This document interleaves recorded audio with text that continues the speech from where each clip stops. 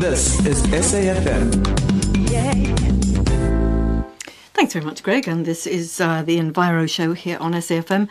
Together with Kim Winter, Rob Parkin, I'm Nancy Richards, and we're with you through until 10 o'clock. And what we have on the lineup tonight, well, following the tragic result of that illegal dumping that's happened in the Cape just a short while ago, we're going to be talking to the president of the Institute of Waste Management to find out why this sort of thing happens. We'll also be chatting to the brand new Deputy Director General of the Fisheries Department to find out how things are going in her new role, what the challenges are, and what her plans are. And as I say, on water matters, also going to be talking to one of the adventurous team who went researching the Haripo Orange River and found a whole lot more than they bargained for, all 2,000 odd kilometres of it.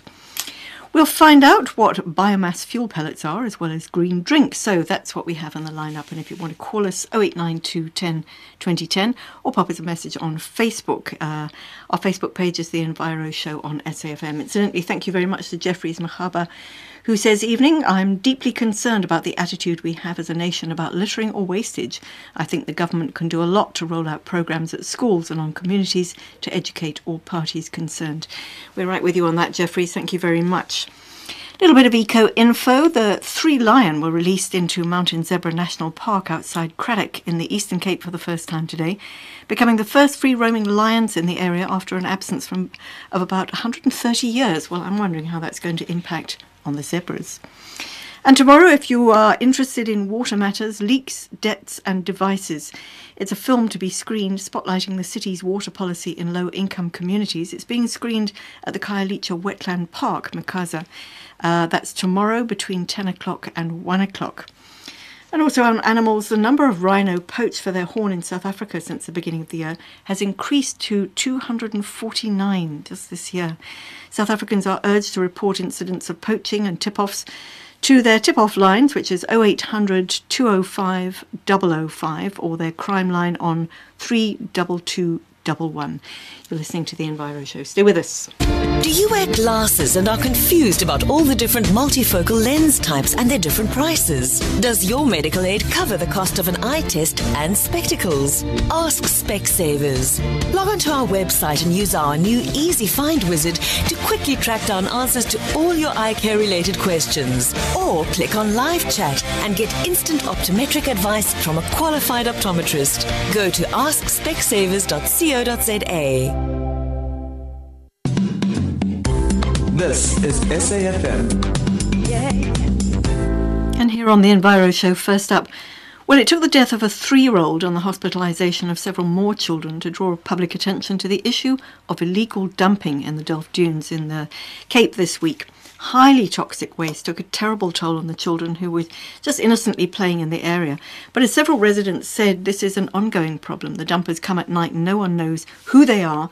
So how does this happen and why does it happen? Is it too costly to get rid of the waste legally, or what is the situation? Well, we have on the line Deirdre Nxumalo Freeman. She's the president of the Institute of Waste Management here in South Africa. Hi, Deirdre. Hello, can you hear me? Can you hear me? Okay, not sure if we've got Deirdre with us. Deirdre, if you're with us, hopefully you are there. We're going to be hearing from you in just a minute, but I was just looking at some of the pictures surrounding that story, and there was this little pile of what looked like pellets, and a child could so easily be playing with those, and sadly the little girl who was playing them somehow managed to ingest it, and her life was taken from her in a rather ugly way. It's a terrible story, and apparently that there are illegal dumping sites right across the Cape Town. It's a very scary thing, and at the moment people who are caught are fined around 2,500 rand, but is that sufficient? I'm not sure. We're going to be hearing from the president of the Institute of Waste Management in just a minute. Start your morning with the news and the insights. We're joined on the line by Mr. Brian Dames. Mr. Brian Dames, a very good morning to you. Good morning, Kalani. Thank you. Will you be able to keep the lights on this winter? Kalani, that's the plan. That's what we're working on. And why this maintenance now? Not something that we normally do. So this winter is unusual. So we're going into this winter with a greater sense of risk by doing maintenance. And the reason why we're doing that is quite a few of our planned supplies that were not available. You know, our imports from Cahora Bassa, the strikes we had in the coal industry, that has impacted us, as well as our Kubuk units down in Cape Town. And all of that has impacted in our planned program. This maintenance we now have to do. Join Xolani Gwala weekdays between 6 and 8 a.m. on SAFM, South Africa's news and information leader. Where right now you're listening to the Enviro Show. Hope you're going to enjoy what we have to give you. And in a minute, we will see if we can get the president of the Institute of Waste Management, who seems to have disappeared down the line. But let's start then with the Orange River, or the Harip. I think that's how you pronounce it. It's got an exclamation mark in front of it, which could mean many different things. Well, it's said to be South Africa's longest waterway, all something like 2,125 kilometres of it, making it an ideal playground for three adventurous guys who took themselves off, botanists from the University of Cape Town. They decided they would kayak the length and do some research along the way. It took them all of 61 days, during which time they took any amount of samples, any amount of photographs, and we have, to tell the tale with me in the studio, James Patek. Hi, James. Hi, Nancy. So you did it. Yes.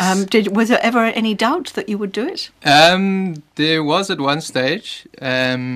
Just before we reached Oranje, we decided to run a fairly small and tame-looking weir, and ended up breaking two of our kayaks. Literally, I broke mine in two, and Sam, one of the other guys, pretty much also broke his in two, and we thought that was that for us. Oh.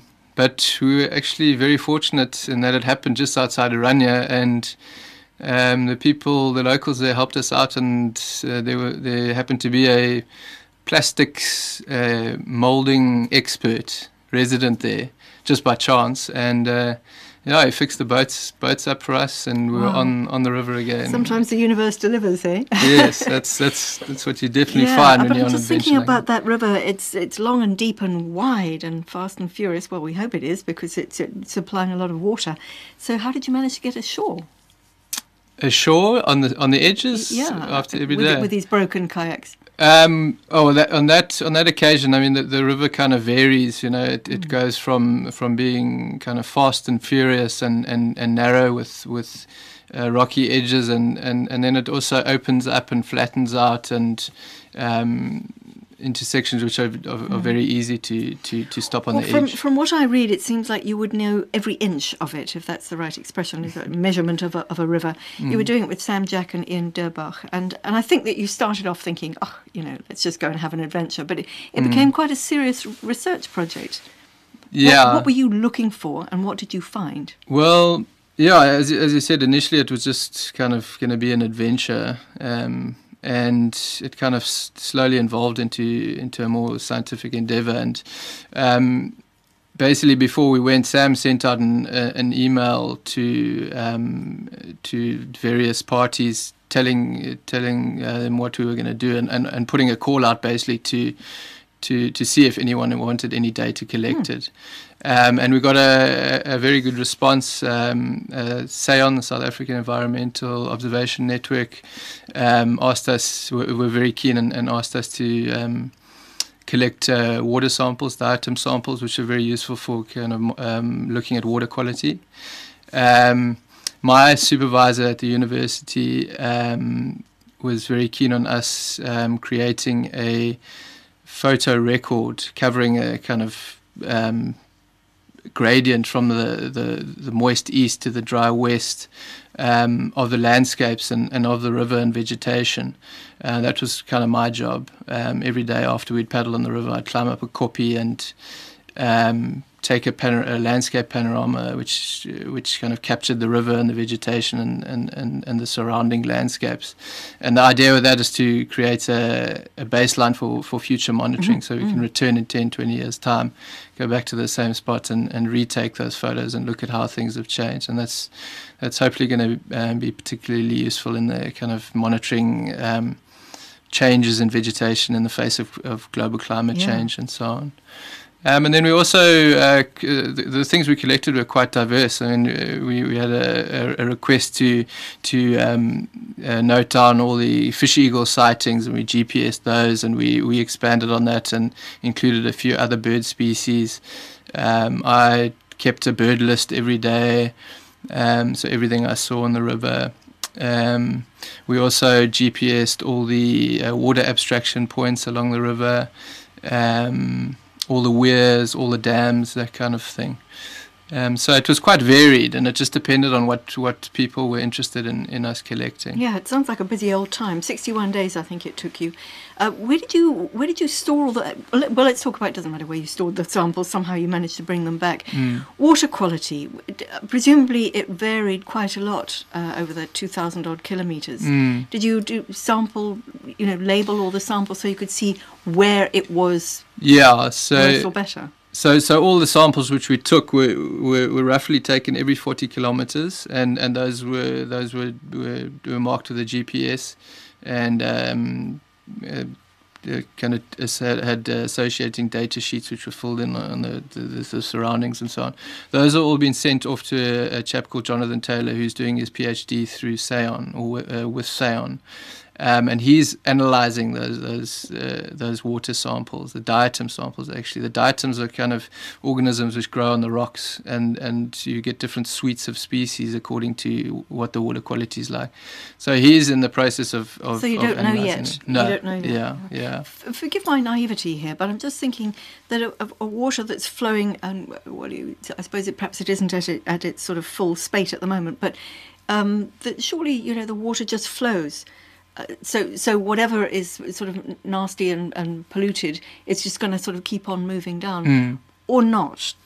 I mean, do you take the samples from the banks, or you're taking the samples from rocks? Actually, the diatoms are growing on rocks, and we actually had to kind of wade into the channel. You need to get the diatoms off rocks, which are permanently submerged first of all, and then you can. I mean, the water is moving and so on, but you can kind of start looking at things if you sample the rocks before a town and then after a town, and you look at the diatoms on the rocks before and after, you may expect to find a difference in water quality there. So you can, the fact that we collected these at 40-kilometer intervals for the entire river will enable Jonathan to kind of maybe pinpoint where pollution is coming in. So maybe after the confluence of where the Vaal comes in, the Vaal comes all the way from up in Gauteng. There's a lot of mining and so on, a lot of pollution which comes into the river from there. So maybe he'll be able to pick up a signal there and so on. And I suppose the pollution would affect not just the humans who are in turn affecting it, but also all the creatures going to be talking to the new DDG of the Fisheries Department in a minute. So I would imagine that the fishes would be affected. Equally, the birds that you were talking about, they would also be affected. But interesting reading about your piece here that at one point you paddled into a herd of gemsbok who were swimming across the channel. But you weren't expecting that as traffic. Sure, it was very amazing. I mean, when you think of gemsbok, you kind of associate them with very dry desert environments. And I mean, we were in the desert. It was actually right near the end. We were near Alexander Bay, and there was a whole herd of them on a sandbank in the middle of the river, and as we came, they kind of obviously got a little bit frightened, and they actually ran into the river and swam across the channel right in front of us, and it was really an amazing and unexpected thing to see. Also, I think sorry to sort of list all your adventures, but it's just interesting to read about the point where you were in the torchlight. You suddenly saw the heads of these huge barbel, all with their mouths. Yeah, that was also an that. Incredible thing to see, and it puzzled us. We were woken the one night in the middle of the night by this splashing sound, and we kind of got up and shone our torches on the water, and there was just this mass of gigantic barbel kind of moving up, all with their mouths open, kind of moving up the bank. Yeah, it's quite menacing. And we were quite puzzled as to what it was all about, and we kind of thought maybe they were kind of doing a mass migration because the water levels were kind of dropping or something, which is quite a common occurrence on the river with the releasing of water through the dams and so on. The water fluctuates. We actually saw it again a few days later, and that time we saw a whole bunch of small fish which are kind of swimming away and jumping out of the water and so on. We thought possibly that there was some kind of group hunting behavior or something. But I mean, the jury's still out, and then if anyone who's listening has seen that or knows what they're doing there, it would be very interesting to find out what the actual... Any barbel experts out there, let us know. Just pop us an email on enviro@safm.co.za or send us a message on our Facebook page, Enviro Show on SAFM. James, you in particular, I think, are very interested in studying vegetation and climate change. Was there anything there that you were shocked by, pleased by? In terms of the vegetation... I guess. I mean, it's difficult for me to comment on the climate change story. There were quite a lot of alien plants growing along the river and so on. They're quite a prominent kind of feature of the riparian vegetation. I don't know. One of the most alarming things, I guess, for us was the diamond mining, the damage that diamond mining has caused in some areas adjacent to the river, where it's very destructive. It's literally kind of ripping up the earth, and it leaves big scars around it and dumping it into the river? Or? Well, we didn't really see any dumping in the river, but you get these big piles of kind of typical mine dump kind of look along the river's edges and so on in certain areas. And I think some farmers are even kind of converting from farming or selling their farmland to mine diamonds and so on, and it's quite a. It sounds like you came back with more than photographs. You've got a whole lot of stories up your sleeve there, and you mentioned very quickly that in another 10 or 20 years when you go back again, do it again? Yes, no? Yes, definitely. Oh, I'd like to. In 10 years, I need a little bit of a break. Maybe in another 10 years, come back and tell us how things have changed. James Patrick, thank you so much. Very best of luck. Thanks, James Patrick, he was one of 3 madcaps who kayaked all the way down the Harip or Orange River, all 2,125 kilometres of it, and he is with the University of Cape Town's Botany Department. So stay with us. One Day Leader presents Dinner with the President. 4 lucky young people stand an opportunity to join the winner of One Day Leader in a dinner with the President of the Republic of South Africa. If you're a young person actively making a difference in your community, then this is for you. To enter, log on to our Facebook page and keep watching One Day Leader every week on Sundays on SABC1 at 6:30 to 7:30. One Day Leader, shaping our future. This is SAFM. And here on the Enviro Show, well, earlier we promised that we would speak to the president of the Institute of Waste Management in South Africa to get a bit of a grip on the situation in terms of illegal dumping. There are apparently thousands of illegal dumping sites all across the country. And we do now have her on the line, Deirdre Khumalo-Freeman. Hi, Deirdre. Hi, are you with us, Deirdre? Good evening to yes, hi. listeners as well. Thank you very much. Thanks for joining us. You'll be only too familiar, I would imagine, with the situation that happened in Delft along the dunes here in Cape Town. A lot of illegal dumping. Why is there? I believe there is illegal dumping all over the country. Why do you think that it's happening?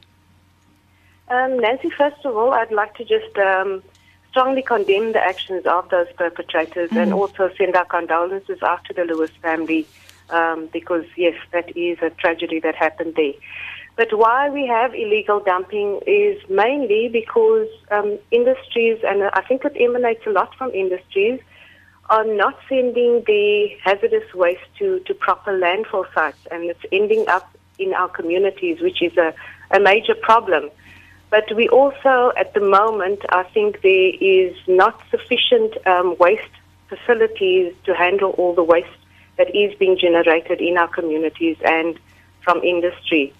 So that to me is the primary reason why we're having the state of illegal dumping. The facilities are insufficient, but also people are not aware of the impact of their waste streams and what effect it has on the environment as well as the communities. So one can blame the fact that they're not sufficient facilities, but is it anything to do with cost? I mean, I have absolutely no idea how much it costs to get your toxic waste disposed of legally, is it a cost thing?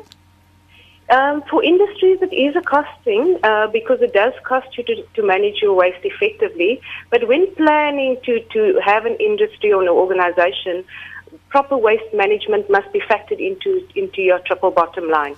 So you need to factor those costs in because you cannot externalize those costs. As what has happened now, they've externalized that cost to the community, so the community is having to pay for people not managing the waste correctly, as well as the environment has to pay for it. So people have to ensure that they cost waste management into that triple bottom line. It does cost a lot to develop hazardous waste landfill sites because you have to have proper liners in place at those landfill sites. That's why the costs are more to dispose of waste properly at hazardous waste landfill sites. But Nancy, disposal is not the only option. Numerous municipalities have waste exchange programs where organizations or industries can log onto those systems and advertise the waste streams that they have available, because those waste streams could be resources for another industry. So there are other options for managing your waste more responsibly.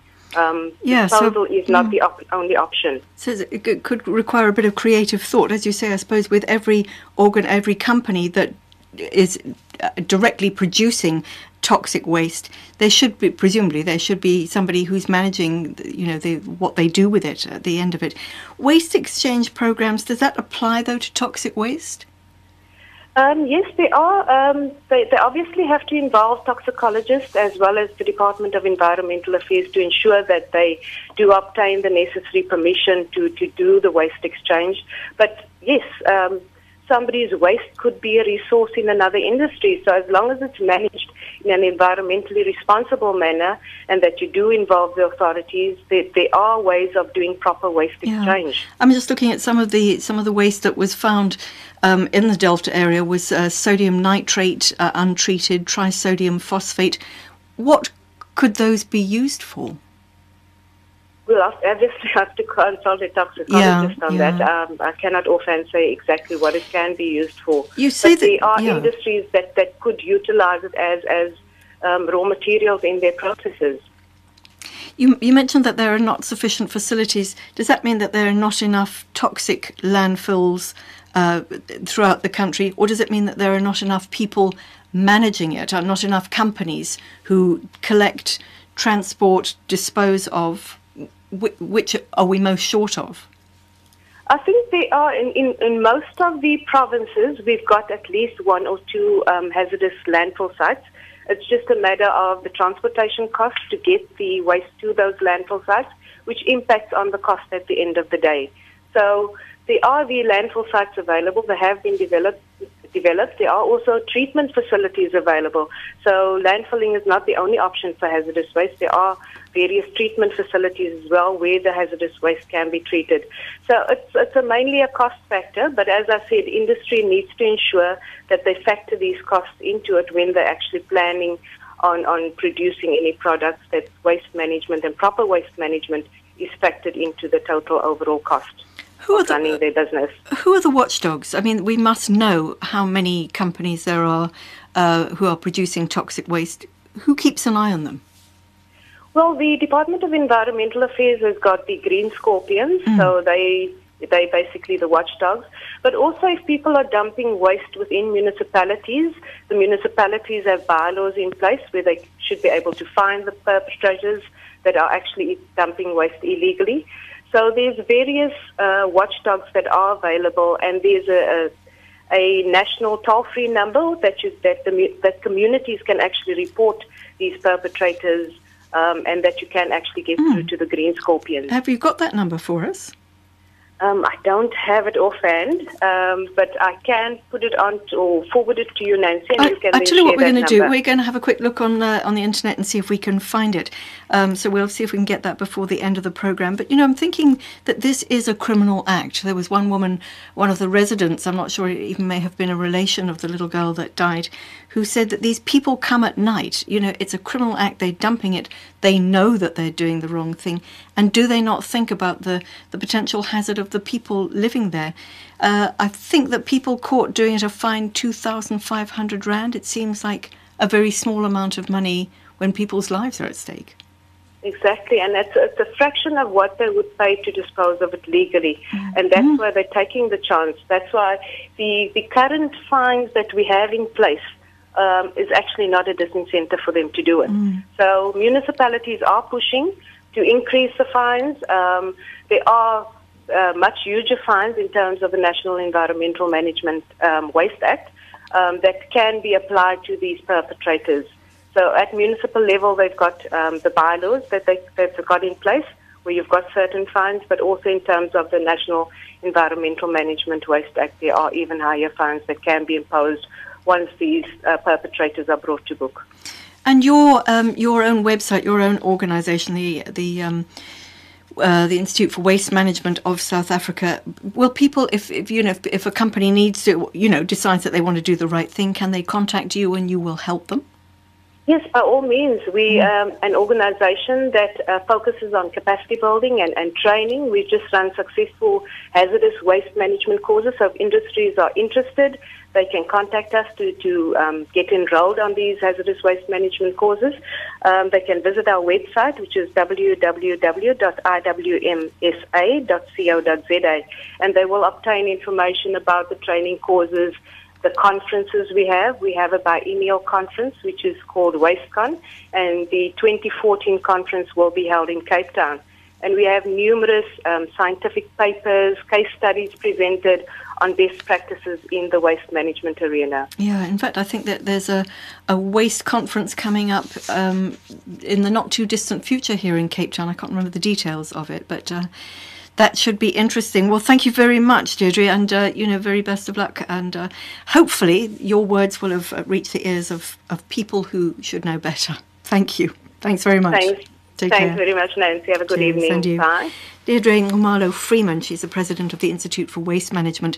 That site, once again, is www.iwmsa.co.za, and we will put it up on our Facebook page, which is The Enviro Show on SAFM. Well, next up, we have a woman who has been put into very deep water. She is the brand new Deputy Director General of the Fisheries Branch of the Department of Agriculture, Forestries and Fisheries. And it's said that she's inherited an organisation with a whole lot of challenges and also a mandate to sustainably manage South Africa's marine resources, maximise the economic potential and protect the marine ecosystem. She's Greta Appelgren-Nakdien, and we've got her on the line. Hi, Greta. Hi, good evening, Nancy. May I call you Greta? Thank you very much for joining us. So, you've been in the job now just a few months, I think, maybe about 6 months? Since December, yes. Okay. December last year. And let's start with the challenges, first of all. What did you inherit? I mean, I've just read out a list of the things that you've been mandated to do, but what for you were the biggest challenges? Yeah, I think the biggest challenges was coming into a branch which found themselves with a lot of acting deputy director generals, and I think that made them become despondent after a while. But the department has struggled to fill the post because the media publicity has been so weak against this particular branch, and I think fishing throughout the world actually is a very emotive issue. So the morale of the staff was one of the issues. And our fishing vessels and research vessels and patrol vessels, they were looked after for us by the Navy because of some tender that we couldn't continue with. And unfortunately, they let us down so badly. So that is another major challenge to try and get it back from them and to get emergency action plans in place so we can get them repaired properly, get them re-registered, reclassed and reflagged so we can go out to sea again. So that was another major challenge. And of course, this year, 2013, is a very exciting year because it's time for us to reallocate fishing rights in 8 particular sectors. And this year, we're going to really give more attention to the small-scale fisheries.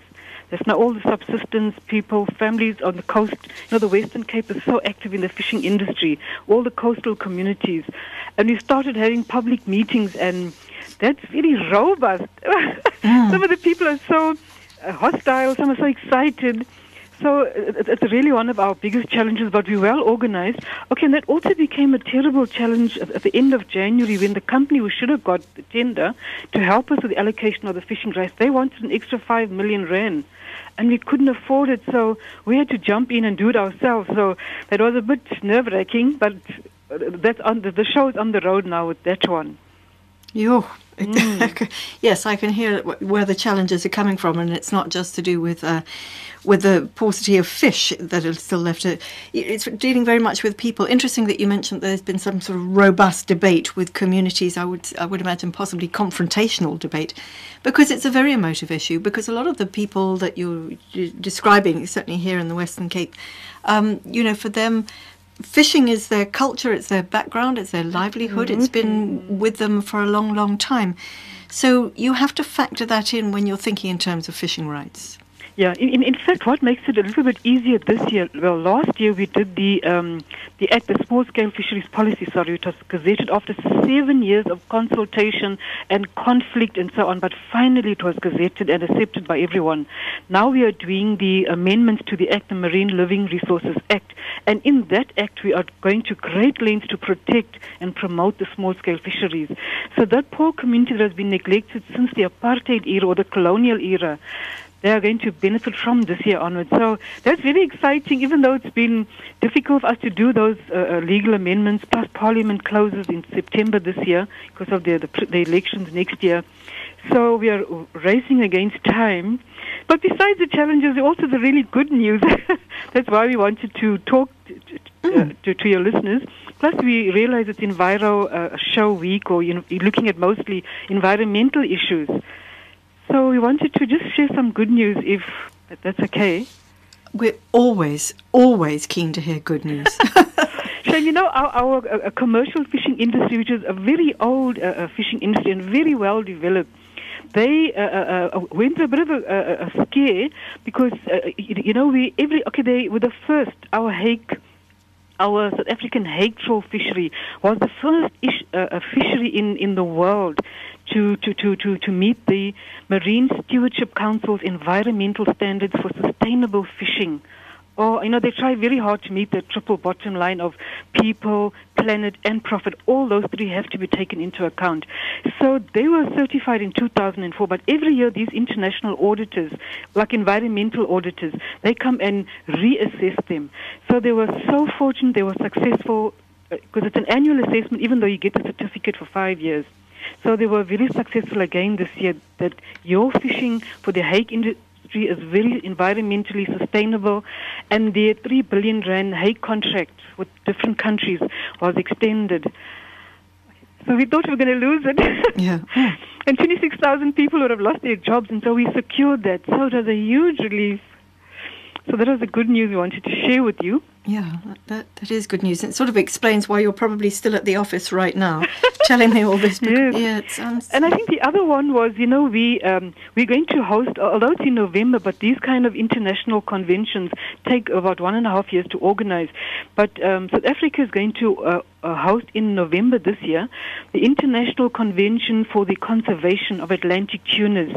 Now, the 48 member states and with about 700 delegates will convene in Cape Town. Again, Cape Town is our international conference venue. But anyway, it will be at the International Conference Center.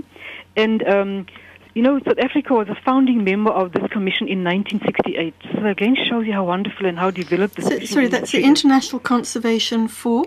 The International Convention for the Conservation of Atlantic Tunas. There's quite a few species of the tunas.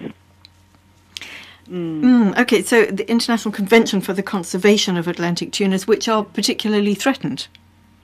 Yeah, well, I don't think it's all that threatened, but one doesn't want to wait till a particular species is depleted, but or extinct. But our fisheries research keeps a track and does research every single year to maintain certain levels of the biomass, and so our fisheries don't get depleted. So just on the subject of that, and fish species that, as you say, it's emotive. Everybody's concerned that the fish stocks are depleting all over. Yeah. What are we doing about growing our own fish, as it were? What are we doing about sort of aquaculture? Yeah. Are we big on that here in South Africa? I won't say we're big on it because I suppose from a cultural perspective, we regard the wild stock fishing as so important. But we have developed the aquaculture industry in our marine coastal areas and marine aquaculture. Now we are pushing very hard for freshwater fish farming. In other words, those provinces that don't have a coast, like Limpopo province and Mpumalanga Free State. So we're working very hard to develop aquaculture in those areas. So I think the problem is, as hard as my colleagues work, and they've been trained in Norway, Iceland, China, but it's still a struggle to try and sell this idea to people. Why? Why are people resistant to it? A friend of mine said to me when he was in the Eastern Cape, and he was saying to this one gentleman that, wouldn't you like to participate in aquaculture, fish farming? He said, what? What's that? Because, it's either I fish from the sea or I'm with animals or planting. But farming fish, it just was culturally unacceptable. But generally speaking, our aquaculture industry is very well developed, but not as much as we would like it to be. It sounds like it has potential for sort of job creation. It could be doing all sorts of things. Just whilst we're on that subject of aquaculture, if anybody would like to know more, or if they've got, I hardly dare say this, but if they've got issues around fishing rights, or if they've got any issues at all to do with fisheries, is there a website that they can go to? Is there a way that they can get in touch with yourself or your team? Oh, what a pity. We seem to have lost Greta Appelgren Narkadian, and she is with she's the brand new Deputy Director General of the Fisheries Branch. We're going to see if we can get her back. Hopefully we'll be able to get her back, just so that we can get a little bit of information about how she can be accessed, or how information can be accessed. In the meantime, let me just give you the phone number, the tip-off hotline number for the contravention of environmental legislation. If you see anybody illegally dumping, the number to call, do make a note of this, especially if it's something that's rife in your area, is 0800 205 005. 0800 205 005. That was the number we found from the Institute of Waste Management in South Africa. So any illegal dumping that you come across, number to call, 0800 205 005. Just whilst we're waiting to get Greta back on the line again, I think we might have her. One of the websites that I've got is www.daff.gov.za, but I think we might have her back. Have we got you back? No, we haven't got her back. And the other website that I've got is www.nda.agric.za, and we will put these up on our Facebook page, so if you didn't manage to get that down, www.nda.agric.za. I think that might be useful, specifically if you've got issues around fishing rights, aquaculture, anything you would like to know. Well, we're going to move on from the Fisheries Department. What a pity we lost the DDG there. But what we're going to move on to next is the issue of biomass fuel pellets. Now, biomass fuel pellets sounds to me to be a very good option on fossil fuels. And tell us all about it, we've got on the line Leonardo Herrera. He's the Calore Tech and Technical and Environmental Spokesperson, who's going to tell us a thing or two about biomass fuel pellets. Hi, Leonardo. Hi, Nancy. How are you doing? Excellent. Thanks very much. So, a biomass fuel pellet is what? Well, basically you get pellet systems that would be able to heat both water and spatial heating air systems. Basically, it's a automated fireplace that you could also duct off to various other rooms, so it becomes a central heating system, or you can have it heating your water and also heating radiators and underfloor heating, that sort of thing, for your domestic household, as well as for commercial applications like hotels or apartment complexes, that sort of thing as well. Okay. Automated fireplace. I suppose I fondly thought that instead of using coal or whatever you might, or wood or whatever you might be using, you could use some of your biomass pellet fuels. I mean, can they be used on a domestic level? Yes, definitely on domestic level. In any sort of fireplace? Yeah. Basically, the system is the smallest systems, the entry-level systems. You're looking at heating up to around a 70 square meter area. That's air heating systems.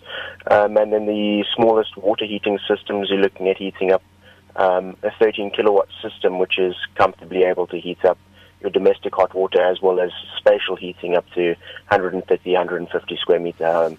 Just describe a biomass fuel pellet. How big are they? What are they made of? What do they look like? Basically, a biomass system, a wood pellet system. It's it's pellets made from the wood waste of the timber industry in South Africa. So it's wood shavings sawdust that has been heated, compressed to form wood pellets. The nice thing about having wood in the form of pellets is that it's got a fixed moisture content of less than 6%. So you don't, for instance, with a 2-year dried wood, you're looking at about 20% moisture content. A 1-year dried wood, you're looking at about 30% moisture content. And a freshly cut wood, around 6 months dried wood, you're looking at around 40% moisture content. And the moisture content in wood is directly taken off the heat output, that the energy that you would be getting into, let's say, a room or into the water. So when you're fixing the moisture content at 6%, which is what is done in the process of producing wood pellets, you're able to get a much higher energy output from the wood. It feels like it, or at least it sounds like it might be potentially quite expensive. Firstly, you've got to dry the wood for 2 years, then you've got to harvest it from the timber organisations and get it to a company, presumably like yours, and then it gets processed. Is that whole thing not okay? No. It's not the case at all. With the wood shavings and sawdust from, for instance, the timber industry, it's wood waste that normally would be dumped in landfills, or normally what the case is that the companies that have wood waste from the timber industry, they end up burning the wood waste because it costs around 345 Rand per ton to dispose of or dump. So it's a lot more economical to burn the wood waste itself.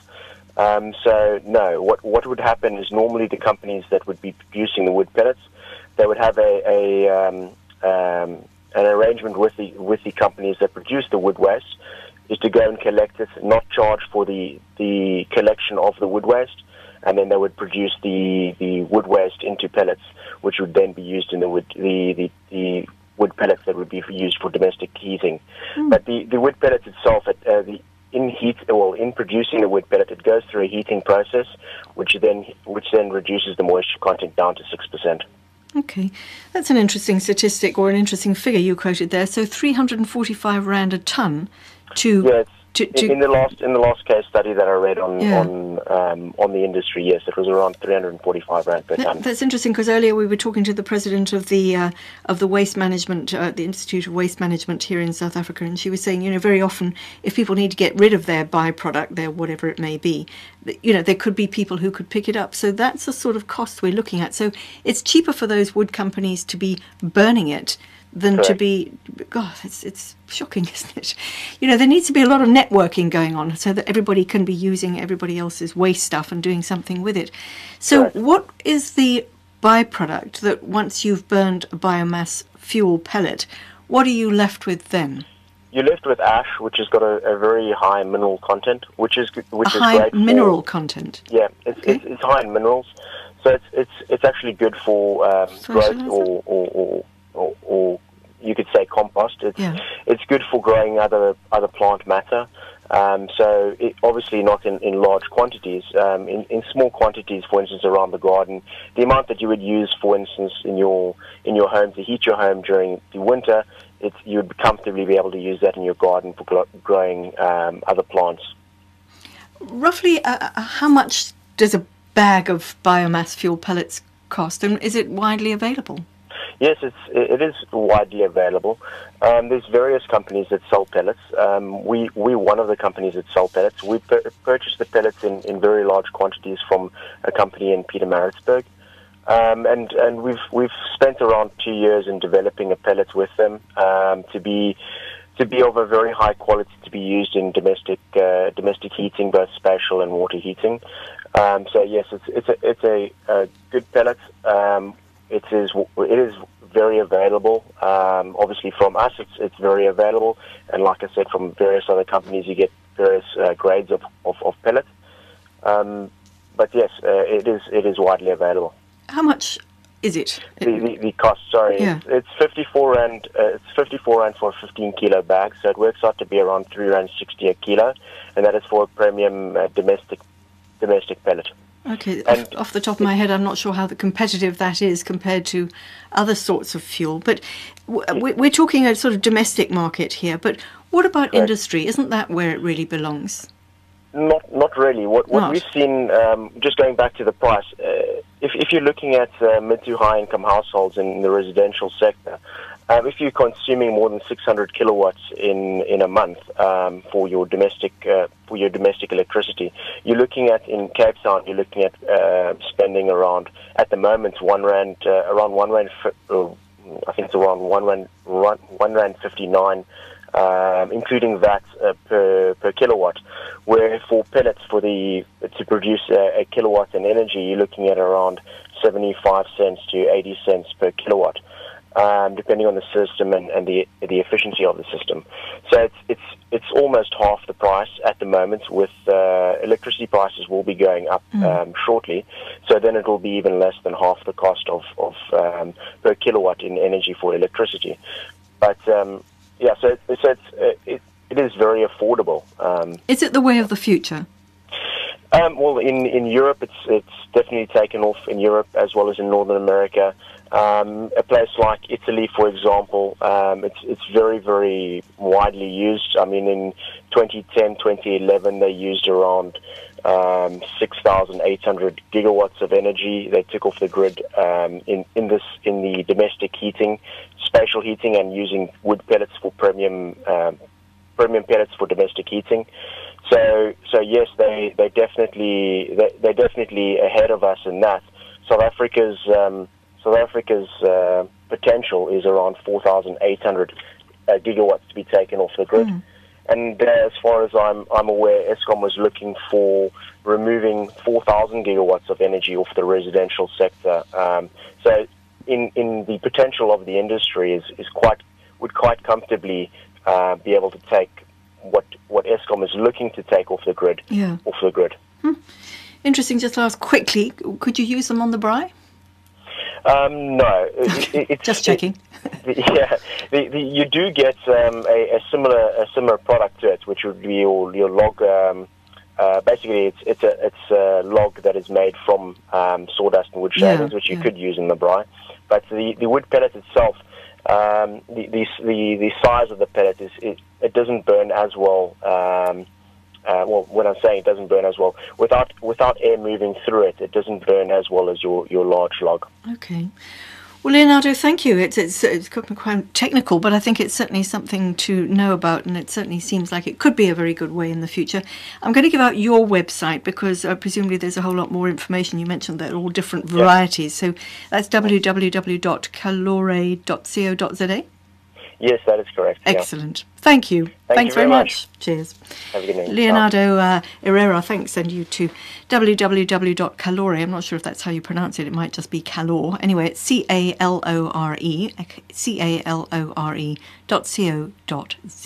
What a green goodie.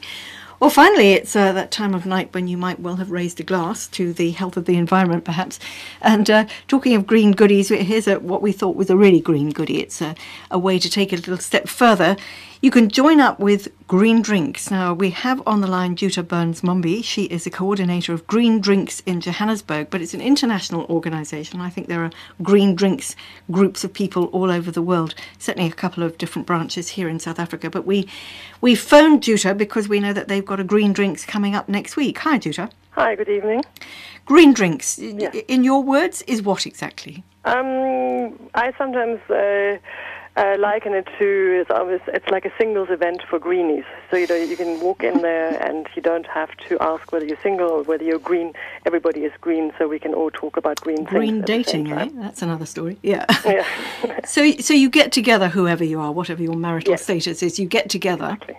Whatever your green status is, we get together and we talk all things green, and we really get people from all walks of life, from all areas of Johannesburg, with all different interests in the green field, from energy, from people who are maybe into organic gardening or selling products, or people just want to sort of find out what's actually happening in the green space. So it depends on the person, the coordinator, like yourself, to make sure that you get good speakers in, people who know what they're talking about? I think it really kind of varies from green drinks to green drinks. When we started out this particular run of green drinks back in 2009, we kind of started out just having sort of regular monthly get-togethers where people can come and talk.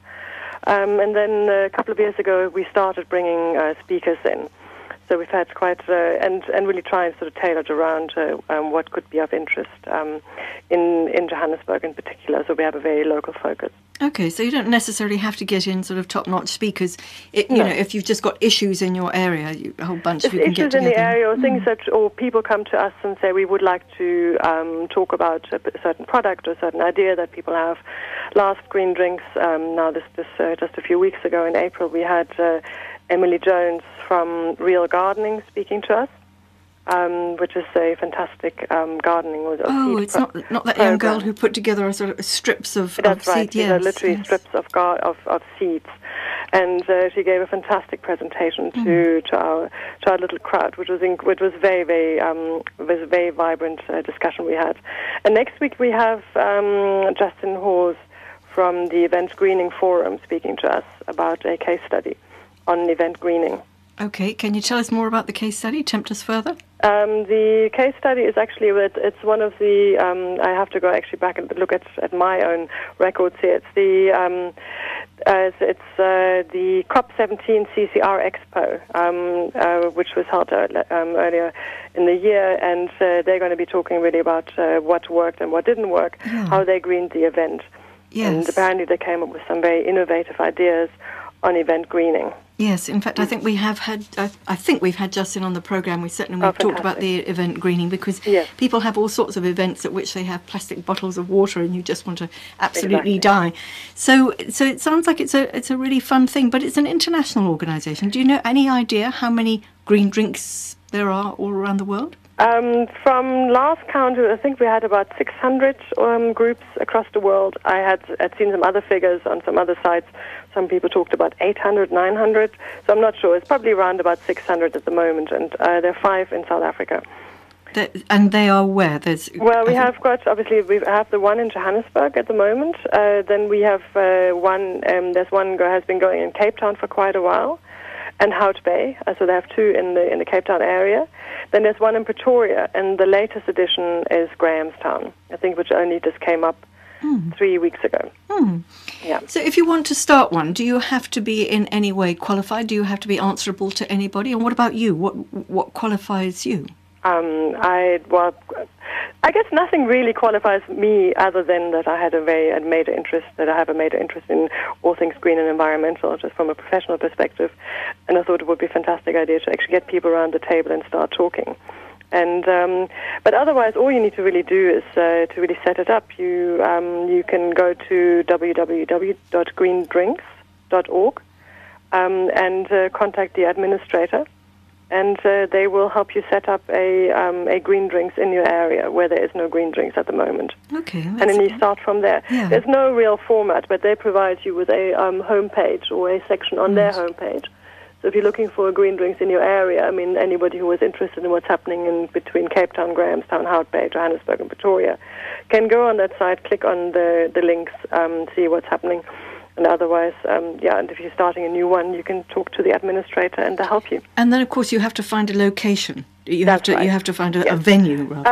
And we have been moving around a little bit, but we've just gone back to 44 Stanley, where we had been for quite a few years. So we just started back again at 44 Stanley. We're at the new Stanley Bar. But the venue is obviously important. Also depends what you want to do. Whether you want to have, if you have a lot of speakers with a lot of presentations, the venue has to be suitable for that.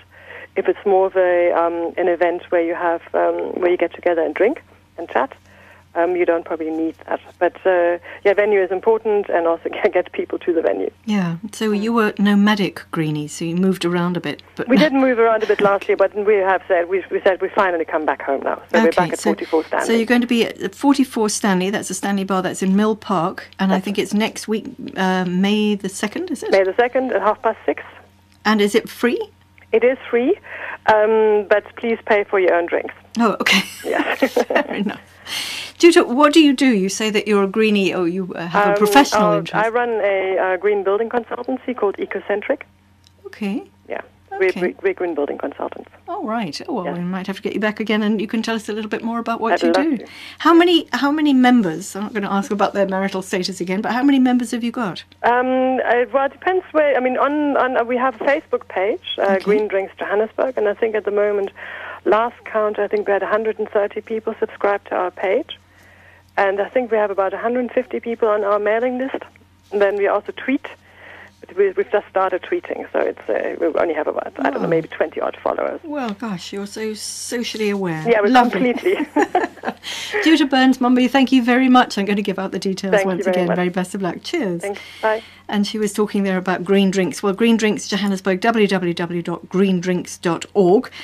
Find them on Facebook. It's Green Drinks Johannesburg, and you can get the Twitter handle, but I'm sure you wouldn't find too much trouble to get it.